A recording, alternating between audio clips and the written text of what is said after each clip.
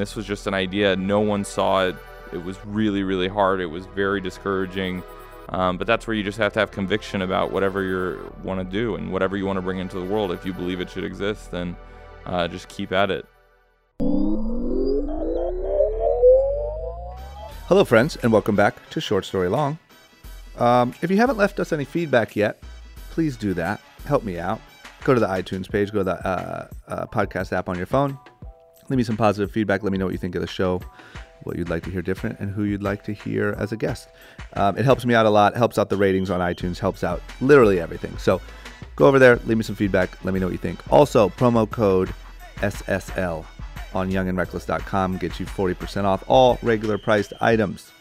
I'm not doing ads on this show yet, but I'm going to go ahead and plug my own stuff. So that's what I'm asking you to do. Leave me some feedback and maybe go get yourself some clothes. That's it for my intro this week. This week's guest is Phillip Krim. He is the 33-year-old co-founder and CEO of Casper mattresses. I'm guessing a lot of you out there probably have Casper mattresses. If you don't, you should really look them up. And that is not an ad. That is an honest statement. What they've been able to do with the mattress business is amazing. And to come in and to make the quality of mattresses that they do for as affordable as they are, and it's all e-com and they ship it to you. And not to mention, I just did a charity ping pong tournament with them last weekend, and it was great. So they're good friends, great people, great business, great product, great everything. I am really excited about this podcast because I personally love, obviously, entrepreneurship. I love the idea of young people being CEOs of businesses. I really look up to people like Phil, and I love hearing these stories. The only thing is that Phil had to be in and out pretty quickly because he had a meeting to go to, but we got a lot of good information and a really good story packed into this 40-minute episode. So I hope you guys enjoy it. Short story long, Phillip Krim.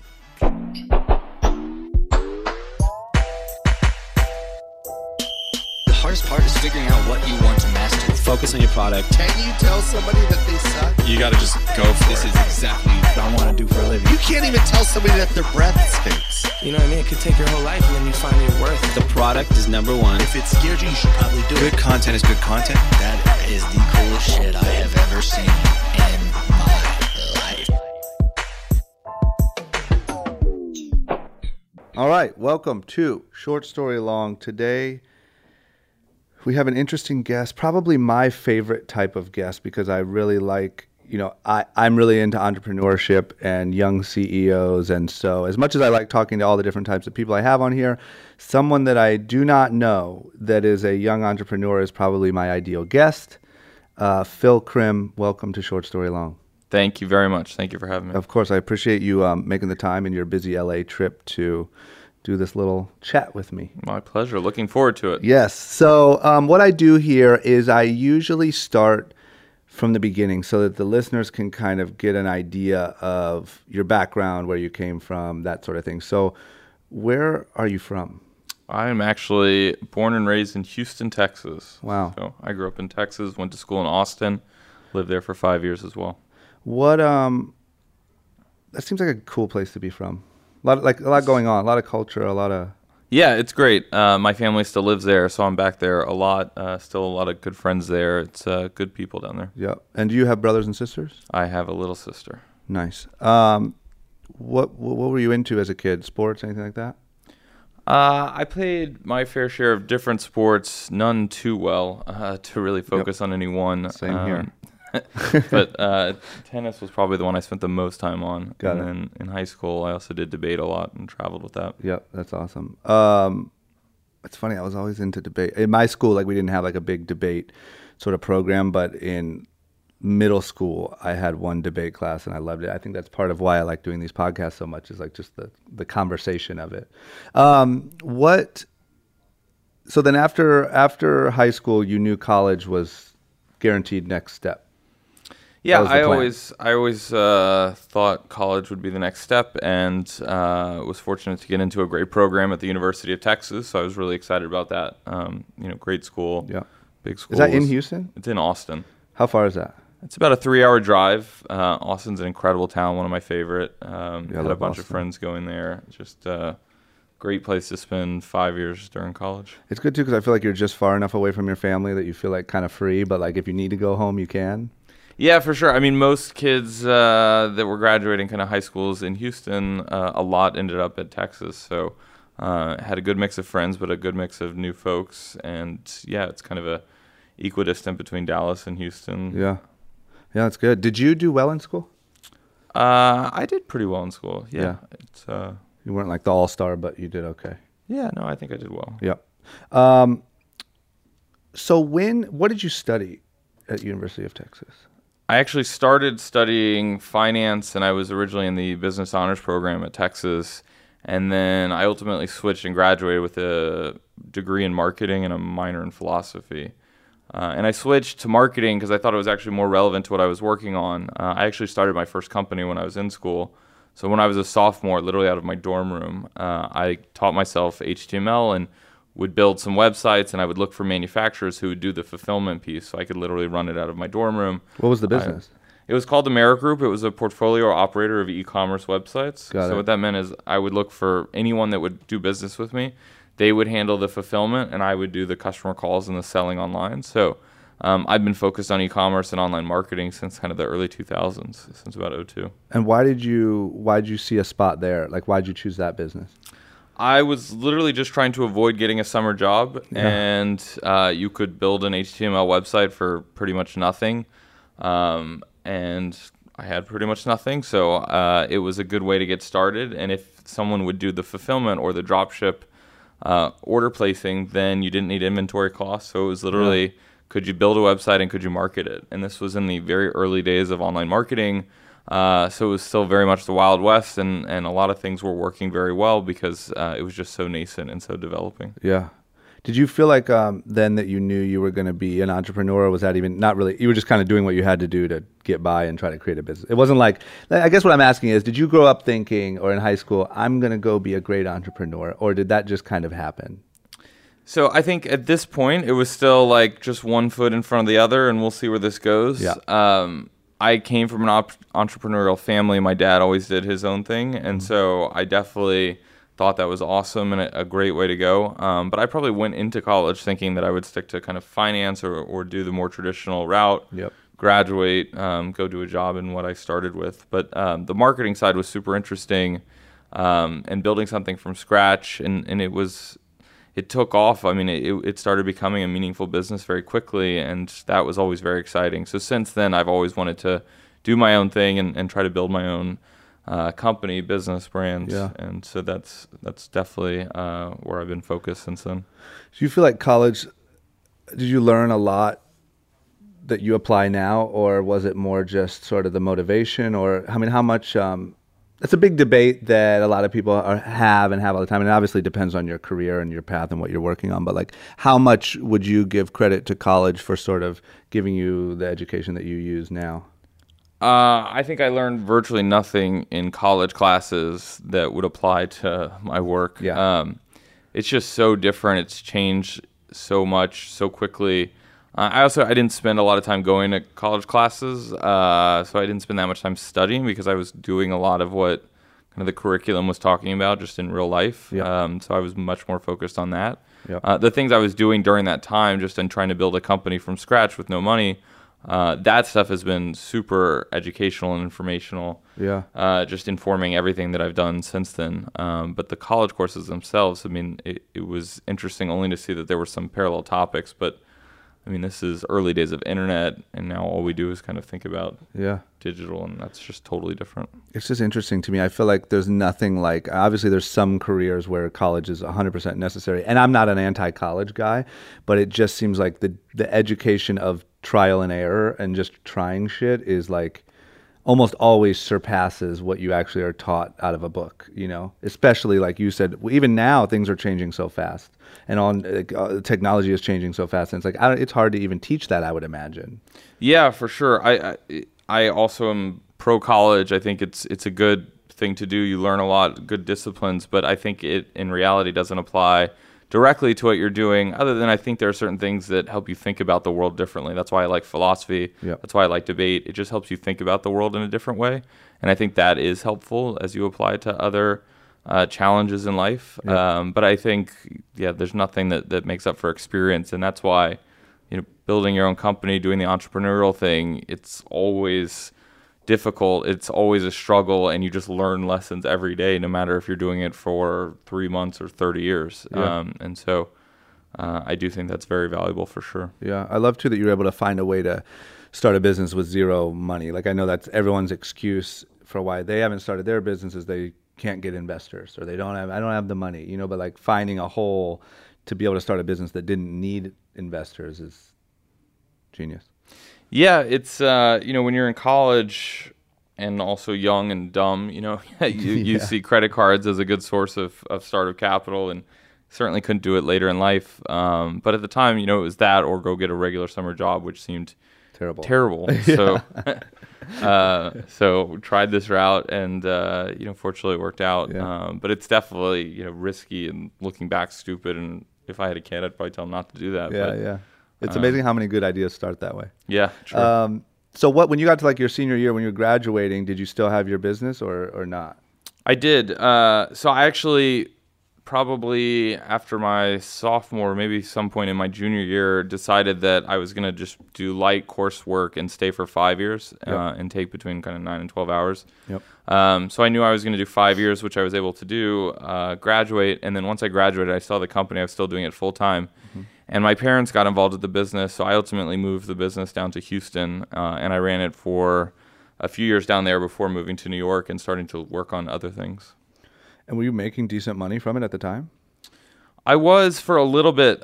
In the beginning, definitely. Towards the end, no. It's a business where, and again, these are lessons learned just the hard way and applied today, but it was a business where we didn't diversify how we acquired customers. Yep. And so it worked really well in the very early days of this venture and of the internet, and it's something that got harder and harder over time.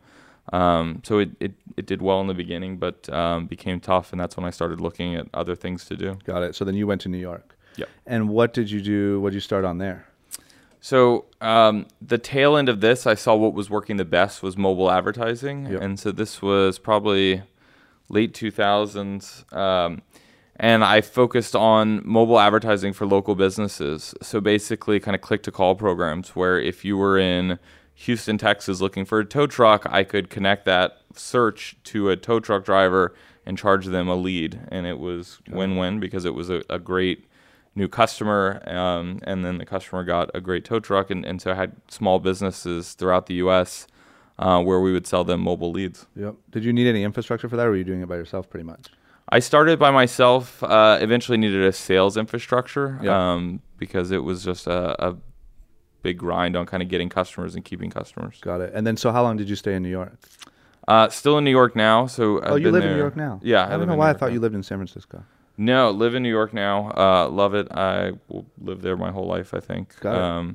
And then eventually I took that company through an accelerator program in New York and a co-working space, and that's where I met my co-founders for Casper.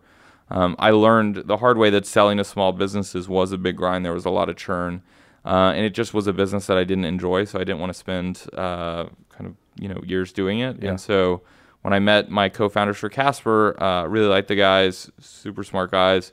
We talked about the idea for Casper, and we ultimately launched that. So we started with the idea kind of summer of 2013. And were they working on a completely different business? You guys were working on different businesses. You became friends and started brainstorming. Exactly. Yeah. Got it. And then so how did that? Tell me how did you come up with mattresses? So with my first company, one of the biggest categories, or the biggest category we had, were mattresses. So we would drop ship foam mattresses, spring mattresses, air mattresses, everything. And so I learned the industry that way. When I met some of my co-founders, Neil, Luke, and Gabe, started telling them about how I sold a bunch of mattresses online, and just how almost corrupt the industry was, how the manufacturers were an oligopoly that worked really closely with the monopoly that's mattress firm, about how to work together to have a very opaque industry. And that led to a conversation just about how it was cool what Warby Parker was doing. It was cool what Dollar Shave and Harry's were doing. Yeah. Could that business model work in the mattress industry? And it really all came together when we met our fifth co-founder, Jeff. Jeff actually wasn't in the co-working space, but we told Jeff, like, we have this idea. Do you know anything about building mattresses? And he's a ex-IDEO engineer, industrial designer, brilliant guy. Yep. And he had actually worked in the category as well. And then Neil, also fun fact, his dad is a sleep doctor. So between the three of the five of us, we had some real, specific experiences around the industry, and we thought we could go try to build this thing. Yeah. So what is step one when you have this idea? You have some we have some people that know a bit about sleep and about mattresses here. Do you raise money first, or what do you do? What was your first sort of step to put it into action? So the way it played out for us was, I think Neil brought it up to an investor that he got to know and just said, what do you think about this idea? The investor's response was, I think that idea is much better than anything else you guys are working on. Yeah. So maybe you should go think about that. And then he actually connected us to the founder of Harry's, or one of the founders of Harry's, Jeff Rader. And so we sat down with Jeff. We said, here's our idea. What do you think about it? Jeff said, I think it's a great idea. He's like, he was just very encouraging of the concept, and he had done it with Warby Parker. He was doing it with Harry's. Yeah. So that kind of gave us the confidence, like, okay, maybe there's something here.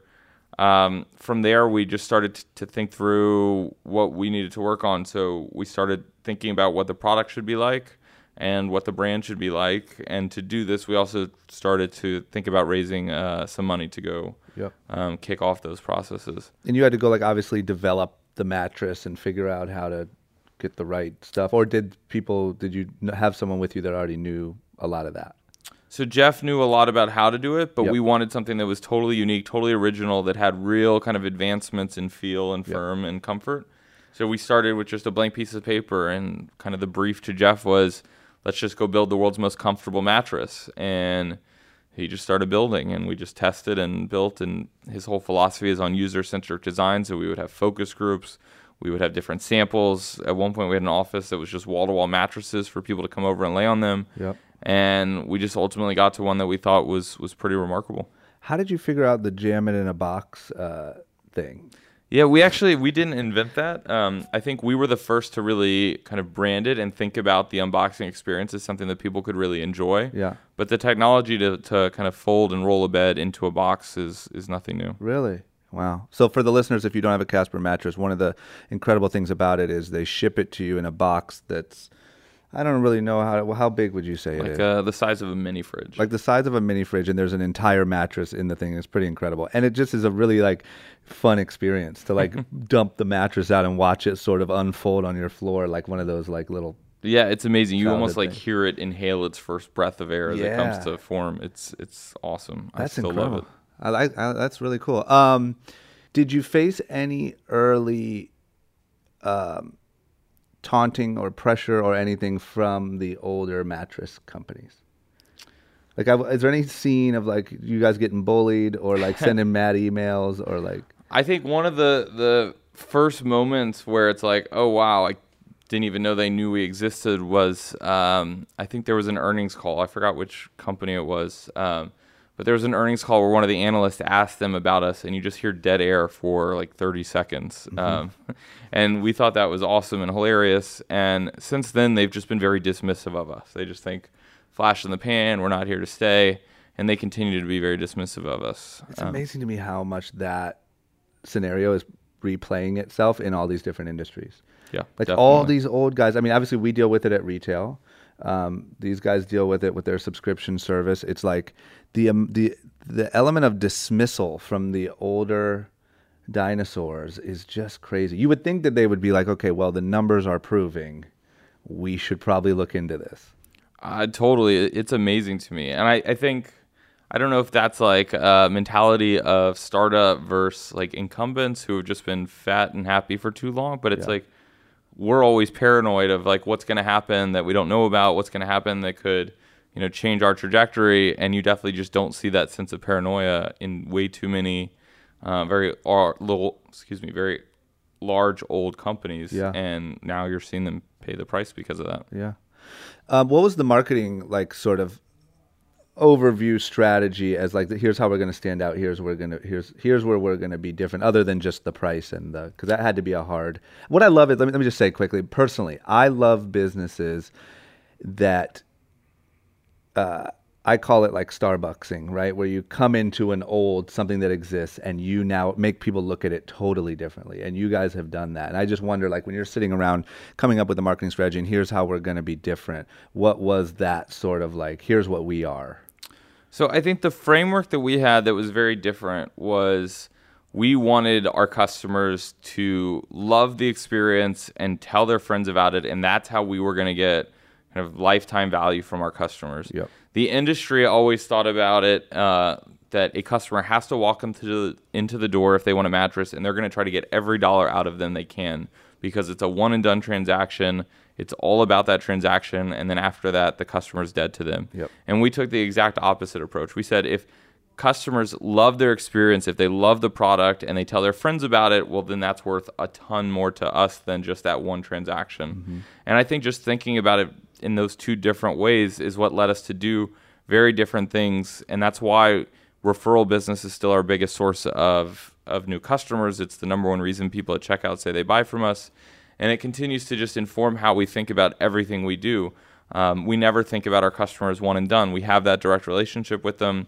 We, may want to sell you products down the road, but even if you don't buy from us ever again, hopefully you're telling your friends and family about that you discovered a new, better, smarter way to buy a mattress or pillows or sheets or whatever it may be. And you just don't hear the industry talk like that. Yeah, yeah. Any advice? I know a big thing for the young kids wanting to start businesses, and there's a pretty big gap between what you guys are doing now and what most of my listeners and these younger kids want to do. But raising money is always a big question that I get, and it's how do you raise money and where do you raise money? I know you guys have raised a lot of money, but like I said, you've done it in a very official sort of way. Any advice on that process? So I think. I think there's no right or wrong way to raise money or capitalize a company. I think it more has to do with the company that you want to build. With Casper, the 5 co-founders, we said from the very beginning we wanted to build a really big company, and we're just going to take a really big swing at this and see if we can make it happen. And so that led us down a path where we raised from big institutional investors, and we'll see how that plays out. There's nothing wrong saying I don't want to take any outside money because I just want this to be a nice lifestyle business, or I'm just going to take friends and family. So there's no right or wrong way. I would try to think a little bit down the road on what you want with the business. When you take institutional money, there will be pressure at some point to find an exit and to do something with the company versus friends and family, or not raising money where you could just kind of do with the business what you want. So if you think about just what you want to do, that should inform kind of where you go. And then from there, it's just hard. It's hard raising money. We were told no dozens and dozens and dozens of times. When this was just an idea, no one saw it. It was really, really hard. It was very discouraging. But that's where you just have to have conviction about whatever you want to do and whatever you want to bring into the world. If you believe it should exist, then just keep at it. There's so many stories out there where people were told no by ideas that are now multi-billion-dollar businesses. Yeah. What about any big challenges or anything that drives you nuts about being a young CEO? Do you have any, I know for me, I just turned 30, and I was actually excited about turning 30 because I felt like nobody took me serious at anything less than 30, because it's like when I would walk into a room and say, I have this clothing company and blah, blah, blah, and say, cool, how old are you? And you say, 28. It's almost like they would look at you for where's the adult at, right? Who's the person behind you? But I just think to actually be the CEO of a company that's now massive, there's a lot, and that has raised money and that has done all these things. You have a lot more responsibility than I have. Anything that drives you nuts, or any sort of pet peeves, or anything like that, or no? I think I've just gotten used to it. I remember with my first company, I was visiting a vendor in Boston, and I think I was 24 at the time or something like that, and they took us to a Celtics game, and I said, I'll go buy beers for us, no problem. So I go up to buy beers, and I didn't know this, but to buy beers there, you have to be 25. And so I have to come back and say I couldn't get us beers because I'm only 24 at the time. So super embarrassing. And that was another one. I was I just feel like an idiot because I'm so young. And I think even today I'm 33, and there's still that time where when you're just around really experienced executives or entrepreneurs, I'm just always in awe of how much they know, how much they've been there, done that, and they learn. But that's part of the journey, and that's what I've realized. It's embracing that you will be learning the entire time that you're building a company or doing anything throughout life, no matter how old you are. Yeah. And so if it's your first gig in your 20s, your first gig in your 30s or 40s, you're still on that learning curve.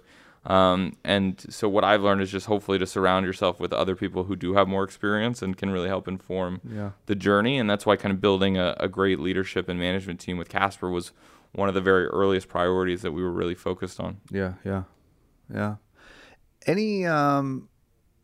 have any crazy routine things, morning routines, there's the wake up and make your bed, or wake up and meditate for 10 minutes. And then I just feel like with the amount that you probably have on your plate and probably how stressful things can get, do you do any of that, or you're just you deal with it well? I would say the new one. So one of my co-founders, Neil, is very health conscious, and he's been pushing me to make health a priority. And I finally listened to him, and so I've been trying to make time to work out in the morning. Yep. Is it workout like running, or is it like a full workout? As long as if I just get to the gym and do anything, I consider it a win. I'm the same way.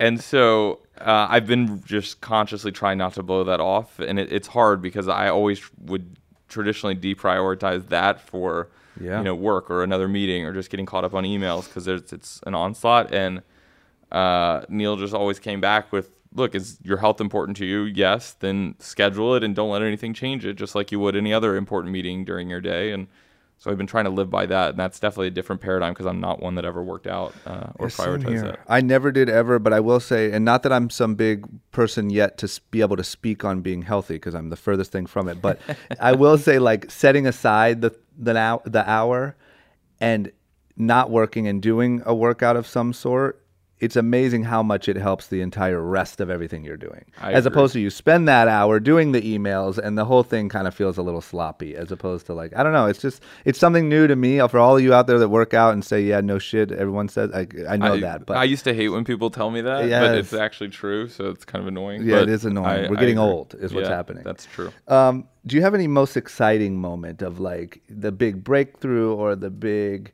I love the story about being on the earnings call and them mentioning you. That to me would be a really good feeling of, like, these guys don't know what's coming. But any big moment of, like, oh shit, this is real, or this is bigger than we thought it would be, or anything like that?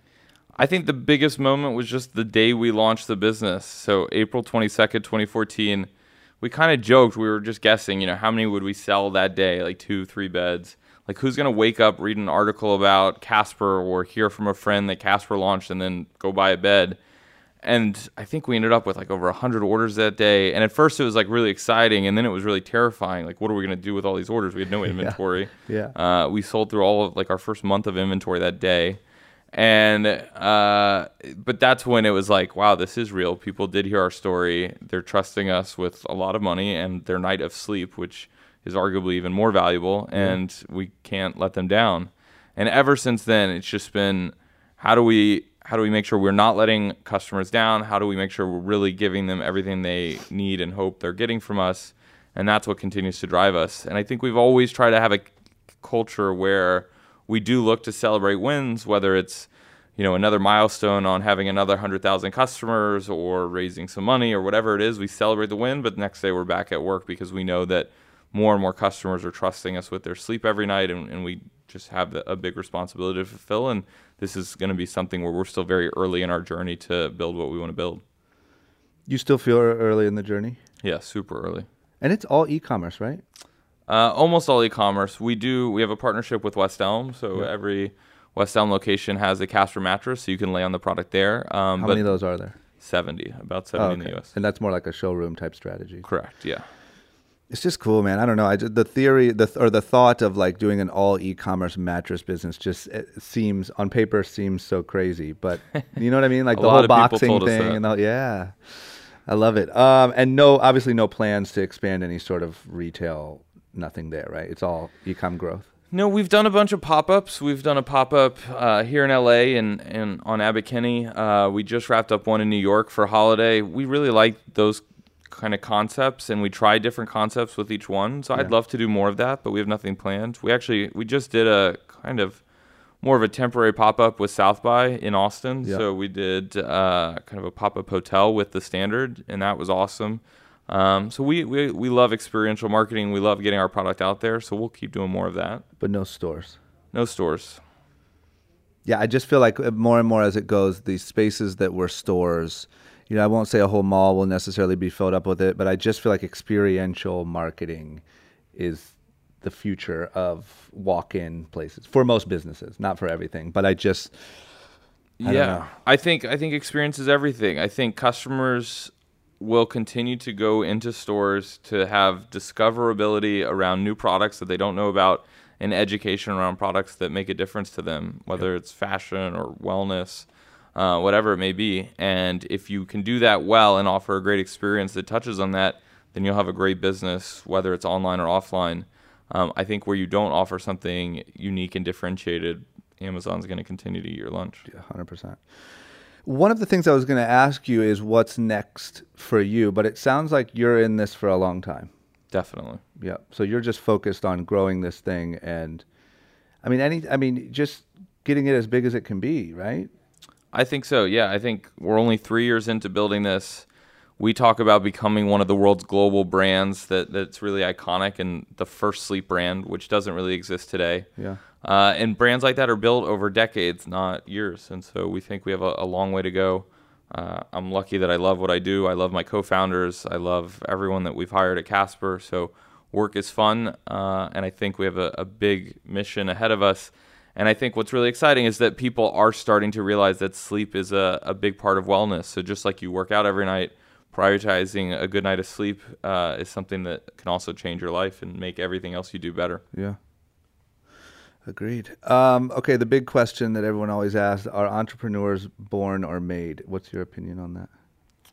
I think I've seen both work out super well, Yeah. but I think in either case, you just need a really strong will to be an entrepreneur. Yeah. So you could develop that will over time, or you could just be born with it because your family does it and you see what that's like.